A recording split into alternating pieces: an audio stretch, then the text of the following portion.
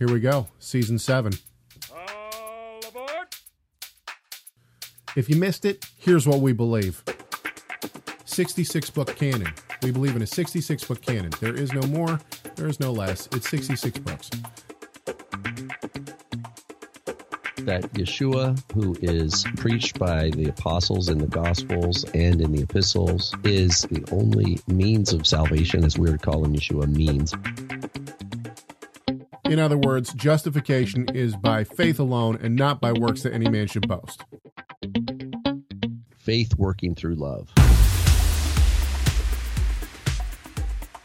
We are unashamedly Trinitarian. We're also unashamedly believe in the doctrines of grace, what is commonly referred to as Calvinistic. The new covenant is not time-bound. That is to say that the horizon of the faith of our father Abraham is no different. Right. It is not shy of the horizon of our hope and our faith. In other words, that salvation was the same for Abraham as it is for us. Right.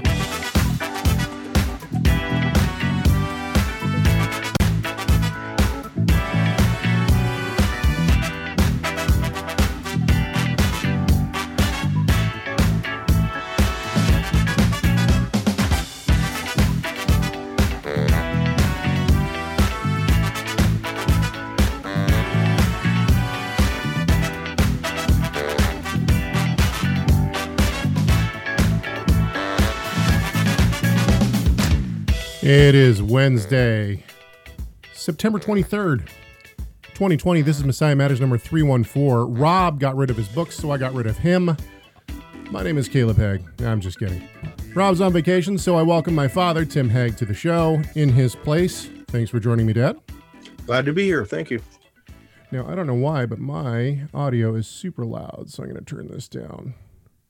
So I think we surprised people in the chat room on that one. Okay. Okay, well.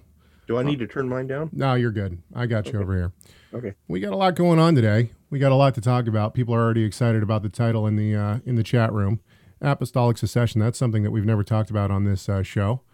We've also never talked about the idea of modern-day apostles, and that's something else that we'll talk about on this show today. So, if you don't know who my father is, my father, Tim Haig, is the president and CEO of Torah Resource and Torah Resource Institute. He is a teacher at Torah Resource Institute as well. He is currently teaching through Hebrew syntax, how we got our Bible. What other classes do you have right now, Dad? I have how we got our Bible, as well as syntax, Hebrew, and Messiah in the Tanakh. And Messiah in the Tanakh. So classes are closed for the fall quarter, for the fall quarter right now, but you will be able to sign up for the winter quarter in just about a week or so. Also, another milestone right now is that we have our fall producer credit up. So if you are a regular producer, or if you're not, if you've never been a producer, then now's the time. Go and do it. For now, we're going to put our summer producers up. Next week, we will have our fall producers. We have quite the mug for people. It's a playoff of, well, I won't ruin it. Go check out our new producer credit mug. I think it's hilarious. Some people will probably be offended, but we don't really care. Okay. Also, I want to make sure that everybody knows you can be part of this conversation. As soon as my producers credits stop rolling, I will roll those. Actually, let's just do it at top. Let's do it at top. We have 253-465-3205. It's 253-465-3205. That's our call-in number. You are not going to talk to us. You will simply talk to an answering machine, and that means you can say whatever you want. You can yell at us. You can love us. You can hate us. You can do whatever you want. And we listen to all of those messages. Also, you can write us email, chag@torahresource.com. chag@torahresource.com. If you'd like to find a plethora of my father's literature and or audio and video lectures, you can do so on torahresource.com. That is what this show is produced by. torahresource.com is a place where you can find all sorts of wonderful literature and or video and audio. You can also find free resources like articles and all sorts of stuff. including blessing and prayer booklets for the fall festivals, which we are currently in. So I would encourage you to go there. Okay, let's get started. Oh, wait, I forgot the most important thing. If you haven't done it already, I need you to go stop what you're doing right now. Subscribe to this YouTube channel if you're watching this on YouTube. If you're listening to it on iTunes, please subscribe to it and or like this episode. Okay, now that that's out of the way, let's get to more important things. We're going to start, and the reason we're going to start with this is because about 2 weeks ago, we talked, Rob and I talked about Matthew 23 and what the seat of Moses was, and also what it meant what that whole passage meant. And the passage in question is Matthew 23, 2-3. I'll read it real quick. The scribes and the Pharisees have seated themselves in the chair of Moses. Therefore, all that they tell you, do and observe, but do not do according to their deeds, for they say things and do not do them. Okay, so Matt called in to the comment line, and he left a wonderful message. But basically, I'm going to pare down his message because we've talked about Matthew 23, but basically what he asked is this implying that Yeshua is indeed a Pharisee? In other words, he says, do what the Pharisees and the scribes have seated themselves in the seat of Moses. Well, he doesn't say like the Sicarii or the Qumranites or, the Essenes or anything like that. He says scribes and the Pharisees. So the basic question is, does Matthew 23 and other passages, the fact that the Pharisees are always kind of around Yeshua, does that prove or suggest rather that Yeshua is a Pharisee? Dad, go. Well, obviously the context here and the ongoing context of Matthew 23, he makes it very clear that the Pharisees, they do things that they shouldn't do. They have a reputation for things that no one who is a follower of Yeshua should seek to continue. Now, were there those who became followers of Yeshua who were Pharisees? Yes, but they had to give up the idea of being a Pharisee was at the top of the order of their beliefs and of their actions, and they had to transfer that. They had to say, no, I will become a disciple of Yeshua. So disciple of Yeshua became their identity, because he says that with regard to the Pharisees, they tell you, do and observe, but do not do according to their deeds, for they say things and do not do them. And then he goes on to say in verse 4 of 23 of Matthew, they tie up heavy burdens, lay them on men's shoulders, but they themselves are unwilling to move them with as much as a finger. But they do all their deeds to be noticed by men, for they broaden their tefillin and lengthen the tassels of their garments, etc., etc. They love the places of prominence and honor at banquets and the chief seats in the synagogues. So the point is that he goes down and gives a whole litany of characteristics of Pharisees that are contrary to the gospel and contrary to the very heart of the gospel, which is that when we confess our sins, when we admit we have no ability to please God with our own strength and with our own fallen nature, and the only thing we can do is plead for his mercies, which he promises to give us as we accept his son Yeshua as the burden bearer of sin for us. So he could not have said that he was, Paul says he was a Pharisee of Pharisees. What does that mean? It means that as far as the Pharisees were concerned, he was at the top of the heap. But that's at the point when he was persecuting believers in Yeshua. And he certainly would not have retained that. So the idea, if you look at the whole context, it's quite clear. In fact, it's even, he goes so far as to say, if I can just go a little further, he says that these Pharisees love the place of honor. I'm at Matthew 23:6, at banquets in the chief seats in the synagogues and respectful greetings in the marketplaces and being called rabbi by men. Then he goes on to say, but do not be called rabbi, for one is your teacher and you are all brothers. And do not call anyone on earth your father, for one is your Father who is in heaven. Now, the idea of rabbi and father, we know from the earliest rabbinic literature, especially as noted in the apostolic scriptures, that they loved to be called teacher or even master or father. So this is why he says, don't do that. Don't be connected with the traditions of the of the Pharisees, as though that is what puts you in right standing before God. Okay, you got students of yours in the chat room who are going to now push back, which is great.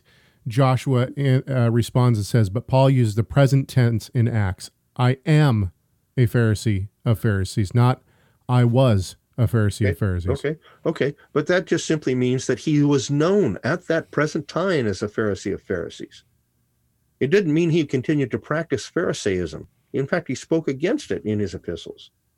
Maybe not by name, but certainly by what he was talking about, being humble and being submitted to Yeshua, whom the Pharisees hated as a group. Well, I mean, we could say the same thing about Ephesians and Galatians, right? I mean, Paul pushes directly not only against the Pharisees, but specifically against what we can tell every form of Judaism of the time, that the Gentiles are included in the covenant blessings, which is like he should have been considered anathema.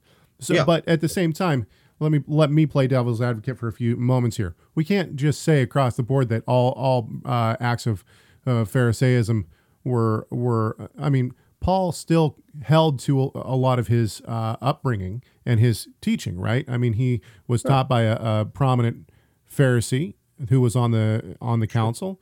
Sure. And so it's not like they just turned around and renounced everything, correct? Correct. Well, what I'm saying is this.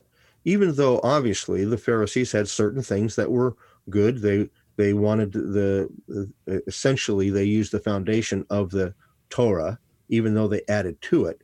We see this in, I know this is a very late aspect, but Pirkei Avot, the very opening Pirkei Avot, what does it say? Do I have that here somewhere? Anyway, it says, I'm paraphrasing, the Torah was given to Moses. Moses handed on to the prophets. The prophets gave it to the men of the great assembly, et cetera, et cetera. And so they basically said the men of the great assembly were the ones that put together the Mishnah. Okay, is their idea. So they're saying that the Mishnah has value equal with the Torah. Well, that's contrary to what Paul was saying. So were there things that in the Pharisaism that were, basic truths? Sure, of course. Not everything the Pharisees taught was falsehood. But don't you think, okay, I understand where you're coming from, but don't you think that one of the interesting aspects of the first century quote unquote church, if we can use that term, is that people from all walks of Judaism seem to convert or come to a following of the Messiah. So for instance, in Acts 15, it says, and there were men that came down from Judea who were Pharisees, right? Right. And so they're still identifying as Pharisees. It seems as though Paul still identifies as a Pharisee. So is it really wrong to say that Paul might identify theologically with much of what the Pharisees say, and therefore might even see himself as a Pharisee, but the ultimate has been placed above that, which is Christ? Right. Okay, I don't have any problem with that. Let me use an analogy. It would be like if we take, in our day, we have two terms which are very broad, conservatives and liberals. Okay? When we're talking in terms of theology, when we think of liberal theology, we think of those who are discounting the inspiration of the scriptures, maybe not all of them, but some of them would. But they're leaning in that direction. When we say conservative, we're saying those who say no, what we have in the 66 books is the word of God and affirming inspiration and so forth and so on. Okay, so if I say I'm a conservative, that doesn't mean that I agree with every conservative, because there are conservatives that certainly have errant doctrines, and it doesn't mean that I'm against every liberal, because there are liberals who have some of their doctrines right on the money. So when we're using broad terms, and I think Pharisee, in fact, that in the rabbinic literature, they say that there were 5 different kinds of Pharisees. And they list the different kind of schools within the broad scope of Pharisaism. So when I read the question, does this mean that Paul or that Yeshua was a Pharisee? Well, we never see him ever aligning entirely with the Pharisees. but we never see him aligning in completion with the Sadducees, obviously, because they didn't believe in the resurrection and et cetera, et cetera. They didn't believe in angels and so forth, from everything that we can tell. So what I'm saying is that the final and definite and most prominent aspect of Paul was not that he was a Pharisee. He wouldn't have told it. He'd just gone around and tell everybody, see, I'm a Pharisee. What did he tell people? He was a follower of Yeshua. He was an apostle of Yeshua. That was his primary identification. So when he says there in Acts, I'm a Pharisee, the Pharisees, he's saying, if you look at the history of my halakha, or how I follow Torah, you will see that I was very much aligned with those who wanted to follow Torah as Moses gave it, and to even go beyond that to the nth degree. So he's saying you can't say that I'm against Torah, as some might have said he was. We have another interesting comment from Joshua in the chat room. He says, wouldn't you agree that Jesus agreed with the Pharisees more than other Judaisms? I want to take the first stab at this. I think that this is a difficult question to answer. And the reason why is because although we do know probably the most about the Pharisees and or possibly the Sadducees in that they denied the resurrection, that's the main caveat that is given about the Sadducees.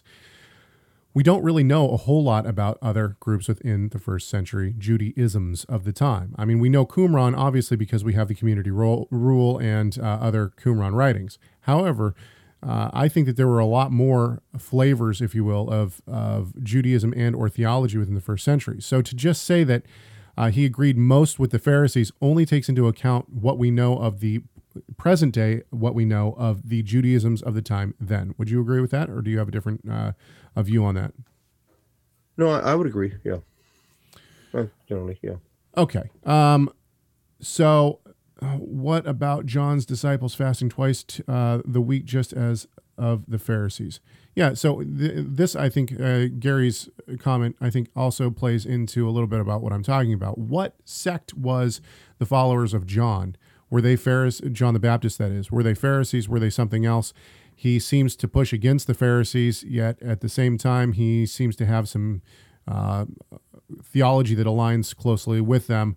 I think that, you know, and there's been people who have tried to map, E.P. Sanders and others have tried to map what Judaisms were in the first century. Mm-hmm. And every single time they have a very hard time doing it. You know, what exactly did the Sicarii believe? You know, what exactly did the Zealots believe? We know even the Sadducees. What exactly did the Sadducees believe? And were the Sadducees a theological group, or were they more a dynastic group or a philosophical group? Or, I mean, even that we don't know. Or political. Or political, right. So, okay. Well, there's one illustration that we could use, and people may not like this illustration, but I'm going to use it at any rate. Are there? Well, I mean, let's just name three. Okay, Baptist, Presbyterian, Anglican. Okay, are the things that the Presbyterians, the Baptists, and the Anglicans believe, which I fully affirm as well? Yes, even though some of them, not all of them, but some of them would say that the Torah has been abolished. They would say that when Yeshua died and rose again, he did away with the law. That would be their terminology. Well, I totally disagree with that, and I think that it has major, major problems. But it doesn't mean that I don't agree with some of the fundamentals of the resurrection of Yeshua and so forth and so on. Right. Okay. So, you know, for Paul to say I'm a Pharisee of the Pharisees, he's saying when it comes to Pharisaism, I was at the top of the heap. You can't say, his point there in Acts is that you can't say that now I'm a follower of Yeshua, that I am doing away with the Torah, because what he was saying was, now I need to differentiate between those parts of the Pharisaic law that are man-based as over against those which God gave. So he's moving more and more to saying the Torah itself, the 5 books of Moses, become the foundation and become the touchstone. You know what a touchstone is? Right. It's what they used to use to make sure that something was gold. They'd, rub it against it and see, so forth and so on. Okay. So it's the touchstone of what comes afterwards. Any prophet that disagreed with anything the Torah said, Moses said, was considered to be a false prophet. Okay. So then the prophetic literature that becomes a standard on the basis of the Torah. Now you take the Psalms, you take the late prophets and so forth and so on, the writings. If they disagree with something that the prophet said, then they're not to be received. And that continues on then in the apostolic scriptures. Let's go back for a second to Paul, because it's interesting that he says I've just been in Acts 20, and Acts 20 verses 1 and 2 is just kind of a very short timeline from Luke on Paul being in Macedonia and then going down to Corinth. But if you read 2 Corinthians, we realize that actually this is a huge missing point for Luke, that Paul actually writes 2 Corinthians during that time, and then he goes down and writes Romans during that time as well. But in 2 Corinthians, he said, these people come in to Corinth, and he basically says, Paul says, look, these guys come in with all these credentials.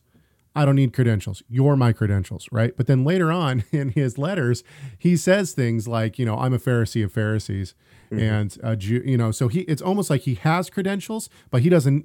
It's almost like, look, I got the plaque on the wall, but I don't even need that, because I have things that are even better than the plaque on the wall. So those kind of credentials are interesting. Okay, so we have just the chat room has now blown up, which is great. Okay, let's keep going. We're going to move on from this question. Thank you, Matt. I know that Matt just entered the chat room and said, is this my question? So yeah, you're going to have to go back and listen to it, Matt. That's okay. Pierce writes in, and this was, I think, from last week. And this is a great question for my father, because my father is currently teaching How We Got Our Bible. He's taught How We Got Our Bible maybe 11 times now. I've done a teaching on How We Got Our Modern Bible, or the formation of our modern Bible. So Pierce writes in and he says, during minute 45, this is of last week's show, you argue that the canon is closed. I agree with the standard Christian canon. But why are you so convinced of a closed canon? Are there? So that's the end of the question. There's a lot of directions that we could go with this. I'm going to let you start and see which direction you go. Well, first of all, the leading scholarship in terms of conservative leading scholarship indicates that you had the canon of the Tanakh closed as early as the 3rd century BCE. Right. And you have clear evidence of that in terms of what people were saying, and even the fact that we have a very early reference to the Torah, the prophets, and the writings, which was the general way of describing the so-called Old Testament, or the Tanakh. Tanakh, of course, means Torah, Nevi'im, and Ketuvim, which means the law, the Moses, the first 5 books, the Pentateuch, and then the prophets, and then the rest are grouped under writings. So, okay, you have a canon. What is a canon? A canon is like a yardstick, like a ruler. Okay? Now, that means that anything that is written after that is going to be received as scripture has to agree in general theology and even in specifics with what has already been written, because it's like if you're building something and you have a tape measure, and all of a sudden somebody comes along with a different tape measure that the inches are longer or something, you can't use that, because you're not going to be able to build the thing and build it correctly if it's already founded upon a different measurement. You understand my analogy?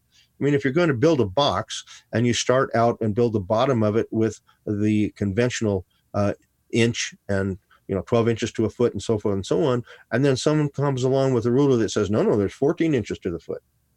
You can't use that and continue to build that same box. It's not going to work. So what I'm saying is that when you come to the apostles, they had to agree with what the Torah said. Now, the second thing is that you had eyewitnesses. And you're going to say, well, Paul wasn't an eyewitness of Yeshua. Okay. Yes, he was, but not as a believer. Okay. But he did know that Yeshua lived, and he was there. He was persecuting the followers of Yeshua. Okay. So, but you had eyewitnesses. And what were they eyewitnesses of? They were eyewitnesses of the fact that he was a man living amongst Israel, that he was proclaimed by many to be the Messiah. As a result, he was put upon an execution stake, and people saw this with their eyes. They were there. And then he was put into a tomb, and 3 days later, on the third day, he rose again, and over 500 witnessed his living after he had been put in the tomb, and they wrote, and some of them wrote about it. Okay, so that means the eyewitnesses, that is, those who became apostles. Now, was Paul an apostle? Yes, he was. Did he have a high eyewitness of Yeshua? He was given a specific eyewitness, and he was received even by those who had previously been eyewitnesses. He was received and given the right hand of fellowship by those who were the very disciples of Yeshua, who walked with him and saw his miracles and heard his message and saw his life. Okay, saw his death and his resurrection. And so now they become the exemplar. They become the canon against which all others must be based. Okay, and you say, well, couldn't there be someone else now who also has that ability to write something additionally, and it fits with everything that's been written in the apostolic scriptures as well as in the Tanakh? No, the idea simply is this: that everyone who is one of the authors of the apostolic scriptures were either direct eyewitnesses of Yeshua, or were with those, lived with those, and heard their testimony face to face, not something that someone transmitted, but face to face with those who had known Yeshua and walked with him, seen his death, and were witnesses of his resurrection. Yeah, the formation of the canon, especially the apostolic canon, and I assume that that's really where the the question is, why would people be able to build upon the Old Testament canon or the Tanakh and not build on the New Testament or the apostolic canon? Ultimately, you don't have any. There's no group of Israel or group of Jews or anyone who says, okay, now the Old Testament is closed. It seems to be agreed upon since you have people refer to it, as my father has already mentioned, the law and the prophets. However, when we get into the eyewitnesses of Yeshua and what has gone on in terms of the transmission of his life, his death, his resurrection, all those kind of things, you have the church, quote unquote church, the body of believers, who are now trying to figure out what books are valid and what books are not. You have people dying for certain books and not willing to die for others. You also have communities of believers, multiple, not just one, multiple communities of believers accepting certain books but rejecting others. And you have lists of these books all the way up until the Council of Chalcedon in, 391, I think it was. And they finally say, and this isn't the only council, there's actually 3 councils that basically say, okay, the canon is now closed. I'm sorry, I was wrong. It's not 391, it's 397. Yeah. The final council of the final and third council of Carthage, I'm sorry, Carthage is what I was looking for. Thank you. The third and final council of Carthage in 397 was the kind of the nail in the coffin. It was the council that finally said the canon is closed. And they didn't say that because the council had decided it. They said it because other councils had already said it, and because the community of believers, the ecclesia, had decided that there were too many errant teachings that were coming in, too many books that were being written, too many people trying to ascribe books to apostles that weren't actually written by the apostles and whatnot.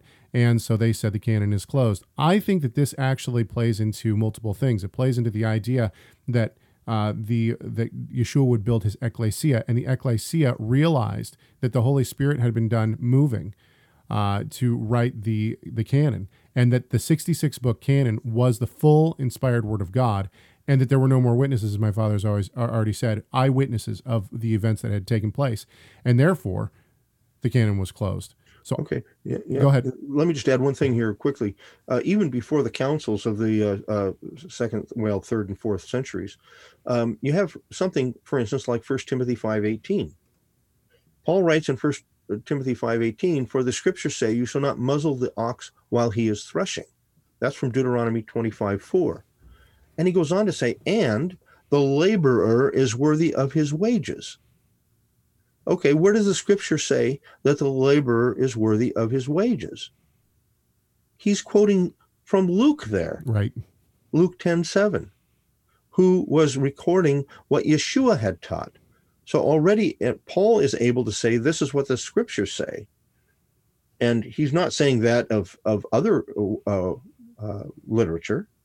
He's not ascribing the value of scripture to that. So here we have a very early, and you have the same thing of, if I can just add this, in Tacitus in his Roman Annals, which is dated to 115 to 117, he gives indication there that there was already a compilation of scriptures that the followers of Yeshua held as having authority equal with the Torah. Right. So, Matt asks a question. By the way, the people from the Philippines say hello. Joel and Alfred are representing our brothers and sisters in the Philippines in the chat room. Okay, Matt in the chat room says, "What if they found the first letter that Paul wrote to Corinth?" I think you mean the second. 2 Corinthians is actually the third letter to Corinth, not the second, but we call it 2 Corinthians. This is a great question. Once again, I think that the canon of Scripture has been decided and shown by the Holy Spirit to the body of believers, and therefore I don't think it can be added to. Thus, if we found the lost letter of 2 Corinthians by Paul, and I always make this this like thought. If it said, "And I tell you that the Torah is not done away with, and that everyone should be keeping the law," the Jew and Gentile alike, and put the one law debate to rest, we still wouldn't be able to accept it as scripture. We could look at it and say, this is Paul, and it's great, and we should study it, and maybe we should frame Paul's thought around the other letters that he wrote. But the fact is that it was not shown to be scripture from the very beginning, which means it's not scripture. The Holy Spirit has revealed the books of scripture, the 66 books of scripture, to the body of believers as his word. So it doesn't matter what else Paul wrote. What is inspired by the Holy Spirit is what's in our canon today. If Paul wrote other things, which he did, and we know he did, even if we found them, they're not inspired by the Holy Spirit, because if they were, they'd be in our Bible today. That's the point. And I think I'd like to add to that. When you honestly study the transmission of what we have today as the 66 books, I think the clear indication is, the clear fact is that God in his sovereign providence and in his all-empowerful will has maintained the scriptures for us. When you look at the Isaiah scroll, just as an example, the Isaiah scroll that was found in the Qumran scrolls, which is dated to the early 1st or late 2nd century BCE, okay? And then you compare it to Aleppo 986 of the Common Era, or Letragradensis, which is 1008, and you compare it. I mean, you can look at Emmanuel Tov's work on this, and it isn't that I wouldn't consider Emmanuel Tov to be what we would call, a super conservative kind of a guy, but he makes it very clear, and he shows you data after data after data how clearly this text was copied, and how few significant differences exist over 1,000-year period. You can't find that in any other human literature. Okay, you just can't find it. You can't. If you look at Plato and you see in fact, Plato didn't want his things written, because he said when things are written, you can't change them. But at any rate, when you look at the copies of Plato over the years, you see significant differences. Right. And so the very fact that we have tangible evidence of the preservation of the Word of God tells me, without beyond any shadow of a doubt, what the scriptures say is true, that the scriptures are inspired by God. And of course, Peter, in that famous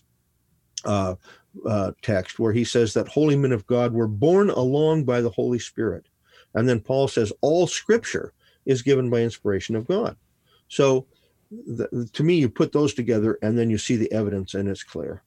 We have 66 books. There's not any more, and there's not any less. If somebody says you should have a debate with Sean Griffin about the Bible canon, I've had a debate with that dude. He is dishonest, and he is not a person that I would ever debate or even really have a conversation with again. Not going to happen. Okay, let's keep going. Joseph writes, I recently viewed a video. Some of the conclusions of the video and highlights were that apostolic succession went through Peter, and only the Catholic Church has the authority to give the Eucharist. There's so much packed into this comment already. But let's keep going. Just like Smicha was transmitted from Moses, I think Smicha is what he... Smicha, yeah. From Moses on, only the apostles and their bishops, etc., transmitted the authority of laying on of hands. And only they can provide the blessing and transubstantiation of the bread and wine. Would you please address the topic of the validity or invalidity, I don't know if I said that right, from source material in reference to apostolic succession as it relates to the Roman Church? Okay, this is a great question. Let's start with apostolic succession. This passage, so for those who don't know, basically, and Clement of Rome was the first one to actually talk about apostolic succession and teach on it. But basically, what this says is that Peter was the first quote-unquote pope, even though we don't have the idea of the Roman Catholic pope until the 5th or 6th century.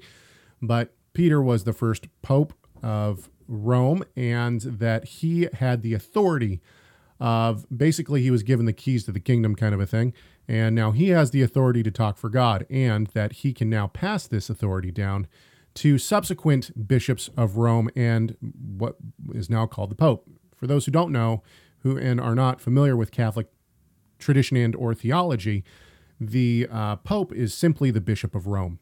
And so people in the Catholic faith believe that Peter was the first Bishop of Rome, making him the first Pope, and that every subsequent Pope after this actually is now has his apostolic succession.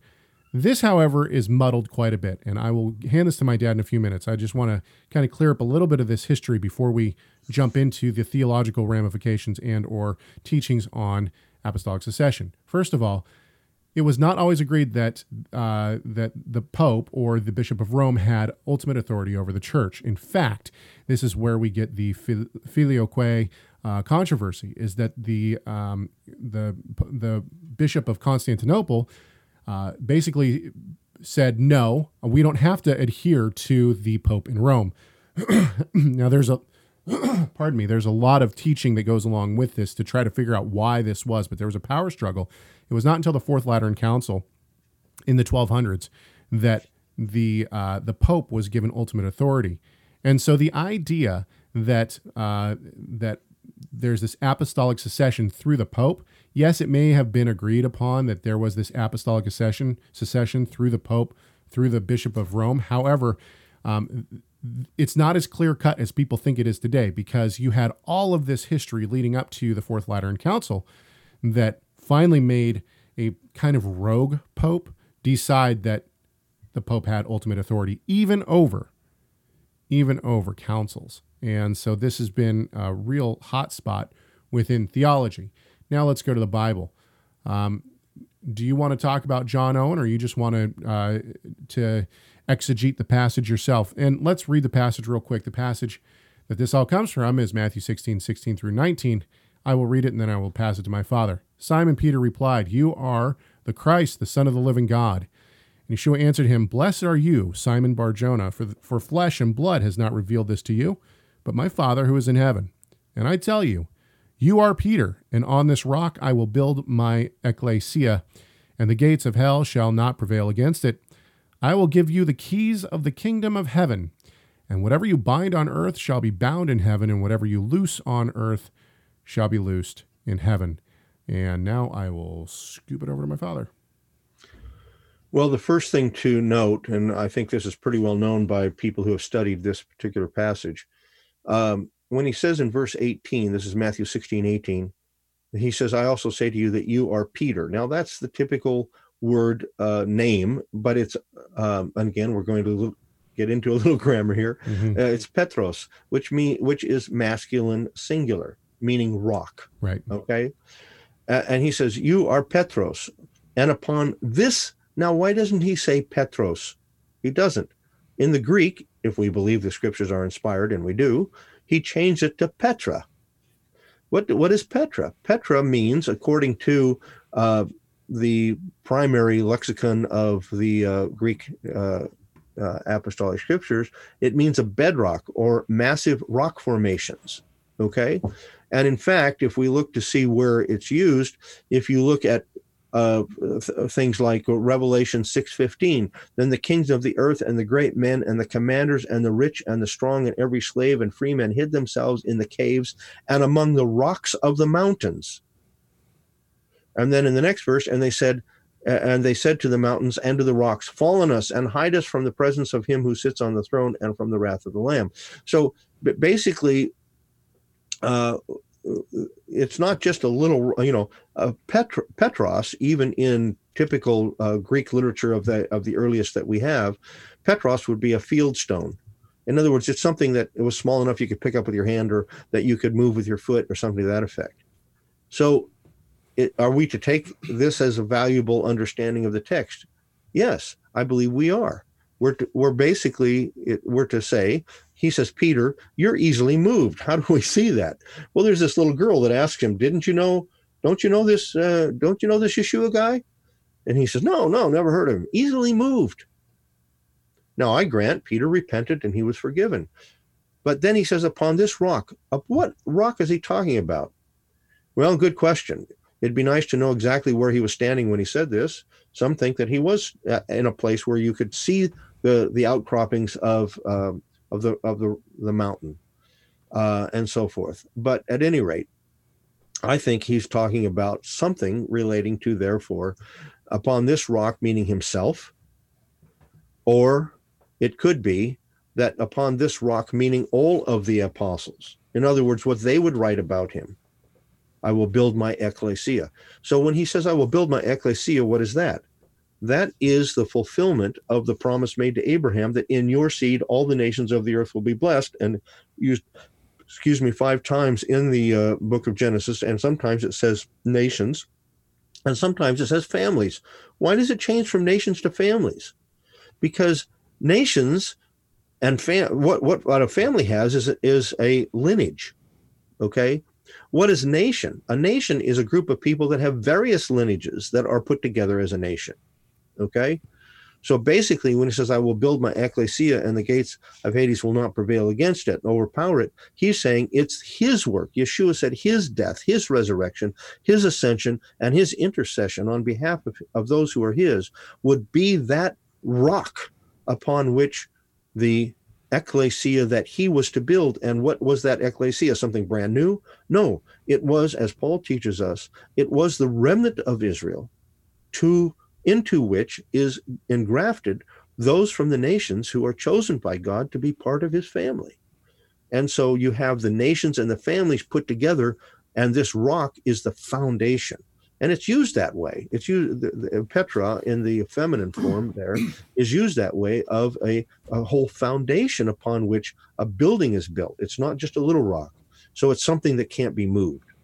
He said, you're Peter, you're easily moved, but upon this foundation, all that God would accomplish through his son, Yeshua, our Savior, and those that he would choose as apostles and teach them his message, and they would write it according to the superintending of the Spirit of God, and it would become the apostolic scriptures, which would give all of the aspects of this increased building of his ecclesia in fulfillment of the promise made to Abraham.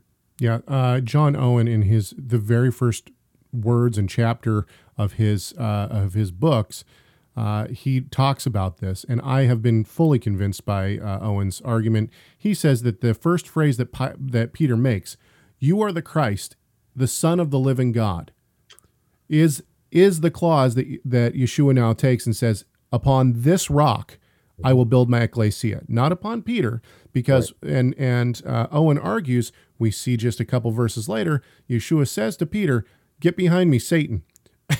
For you are a hindrance. And so therefore the church cannot be built upon Peter. It has to be built upon this phrase, "You are the Christ, the Messiah, the Son of the living God." And I think that Owen makes a great argument for this. In the chat room, we have a lot of, go ahead. There's one more thing. I hope everybody realizes that the Roman Catholic Church and their understanding of the Eucharist is something that is absolutely contrary to the scriptures. That's actually where we're going right now. So the other part of this conversation or this question was, apostolic succession went through Peter, and only the Catholic Church has the authority to give the Eucharist. In the chat room, we have Gary, who another student at Torah Resource Institute, asks, when did the Passover meal begin to be referred to as the Eucharist? I know it is referred to as such in the Didache. Actually, this is not true. It is not referred to as such in the Didache. In fact, in the Didache, it's possible that the meal might be referred to as the Eucharist. Eucharistos just means Thanksgiving. There's a lot of debate over that. It certainly doesn't seem to be the Passover meal itself.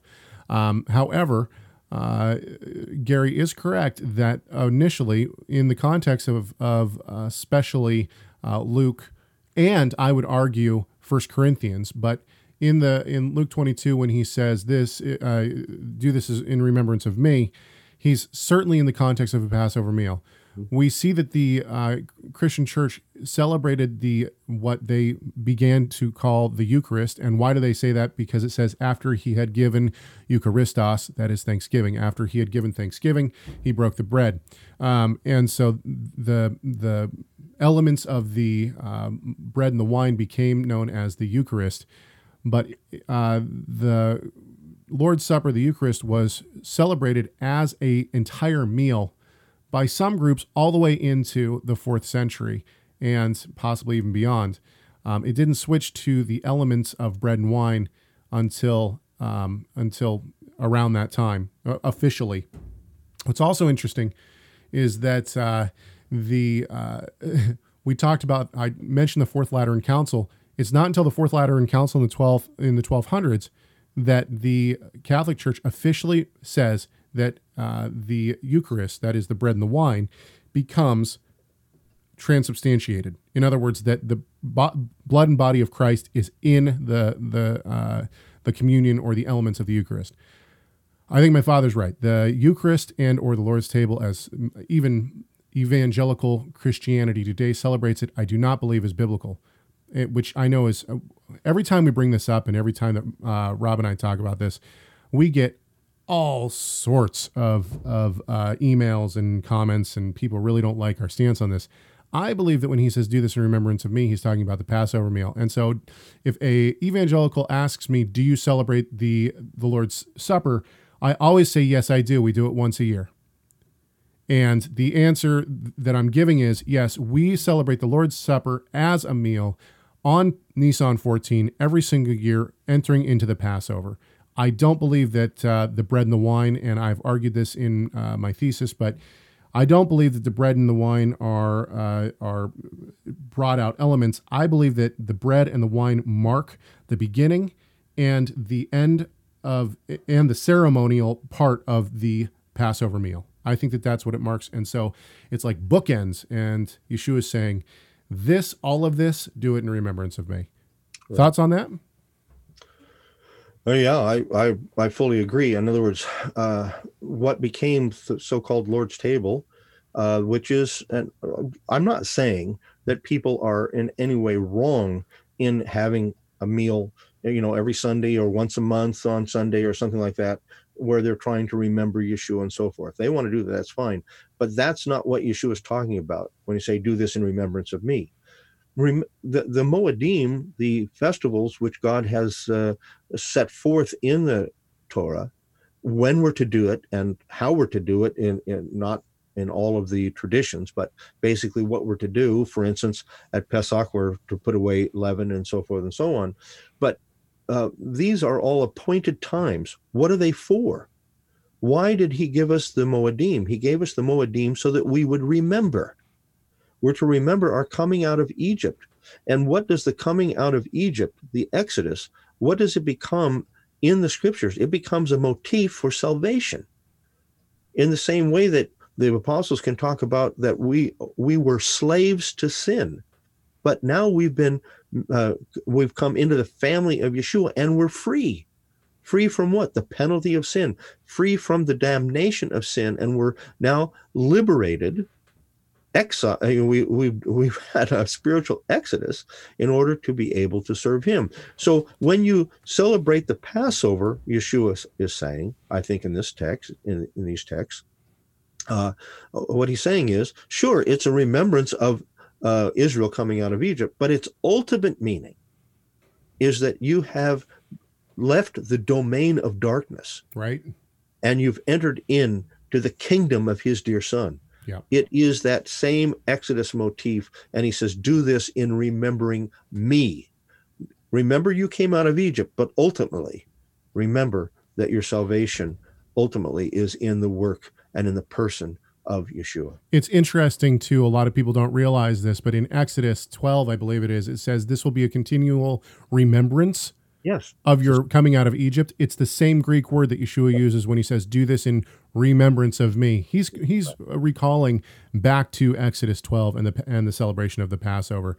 Absolutely. The other thing that I would like to say is that as my father said, I don't find anything necessarily wrong. I mean, certainly I would agree with the reformers, Luther and others who said that the Catholic Mass is an idolatrous practice. And I believe that for specific reasons. With that said, I have taken communion recently with evangelical brothers and sisters. I do not think that there's anything wrong with taking bread and juice and remembering, the blood and the body of Christ, and also remembering the Passover and the time. I think that can be done anytime. I don't think it's biblical. I don't think it's commanded in the Bible, but if Christian churches want to do that, I don't necessarily have a problem with that. We get a little dicey depending on what denomination we're in, right?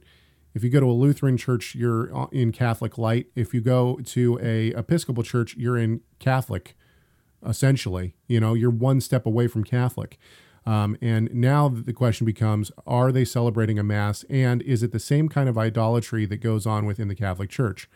All of these things would need to be debated and talked about and worked out individually. However, when we look at evangelical churches, Presbyterian churches, and so on, and the taking of bread and wine, I understand that there is some controversy over the idea of what they think is going on.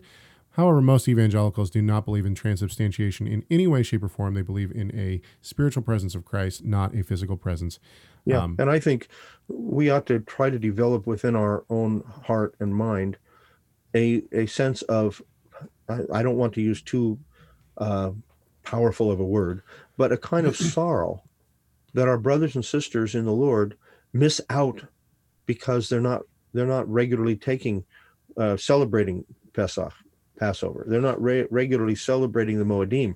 They're missing out of a wonderful aspect of what it means to walk in the footsteps of the Messiah. And so instead of trying to tell them how terrible their monthly or weekly communion service is, I think we ought to feel sorrow for them and see if we can't help them see the value of the Passover time. Yeah, no doubt. Let's see here. I don't want to go too far over time. I know that you got, so for those who don't know, on Wednesdays, my father actually presents a free Bible study online for anyone who wants to join. Right now, he's going through the final, is it the final chapter you're in of James? Still in chapter 4. Yeah. Chapter 4 of James. So he's got a couple left, but he's in chapter 4 of James. That's every single Wednesday night at 7 o'clock Pacific time. You can join live. You have to sign up to do that. However, you can also find the archive page of past teachings on the book of James from my father on TorahResource.com. Hover over resources, you can go down to weekly Bible study. And if you go to that weekly Bible study page, you can find his audio and his written notes on the book of James, which are presented every single Wednesday night. You can catch up. And the only thing is we'll probably take the Wednesday off during Sukkot. So, okay. Other than that, it's every Wednesday night. Yeah. And then also there's a break for the weekly Bible study during class breaks at Torah Resource Institute. You can also sign up for classes and take classes from my father at Torah Resource Institute. Is there a link? Hey, Michael, if you're still listening, can you please put a link into the weekly Bible study? There is a link. Hang on. If I don't see Michael put one in the next few seconds, I'll put one in before we end the stream. Also, you can sign up for classes and take classes from my father. I'm not exactly sure what's going to be offered in the winter quarter. I know that Introduction to Christology is offered. I believe you have another one in terms of theology, and then, of course, continued language classes as well. Is there a link? Never mind. Okay. Yeah. Besides that, I think that Rob should be back. He's taking some much-needed vacation time, him and his wife. And so I believe he will be back next week. I want to thank my father, Tim Hague, President and CEO of Torah Resource, for coming on the show and filling Rob's shoes. Thank you very much. Yeah, thank you very much. There's the link in the chat room for anybody who wants it. And then also, I would encourage you, if you aren't going to sign up for classes, my father has written a huge amount of books, articles, and has teachings on TorahResource.com. You can find commentaries on many of the apostolic books. You can find a 5-volume set on the Torah. You can find teachings on everything from prophecy and the book of Daniel to things like what we've been talking about, Introduction to Christology, soteriology. The list just goes on and on and on, and I would encourage you to jump onto Torah Resource, go into the store and start browsing. I would say that 80% of the things in our store are written and or taught by my father, and so you can always find them there. For now, we hope that this conversation has done at least one thing, and that is to glorify our great God and Savior, Yeshua the Messiah. Why? Well, because Messiah matters.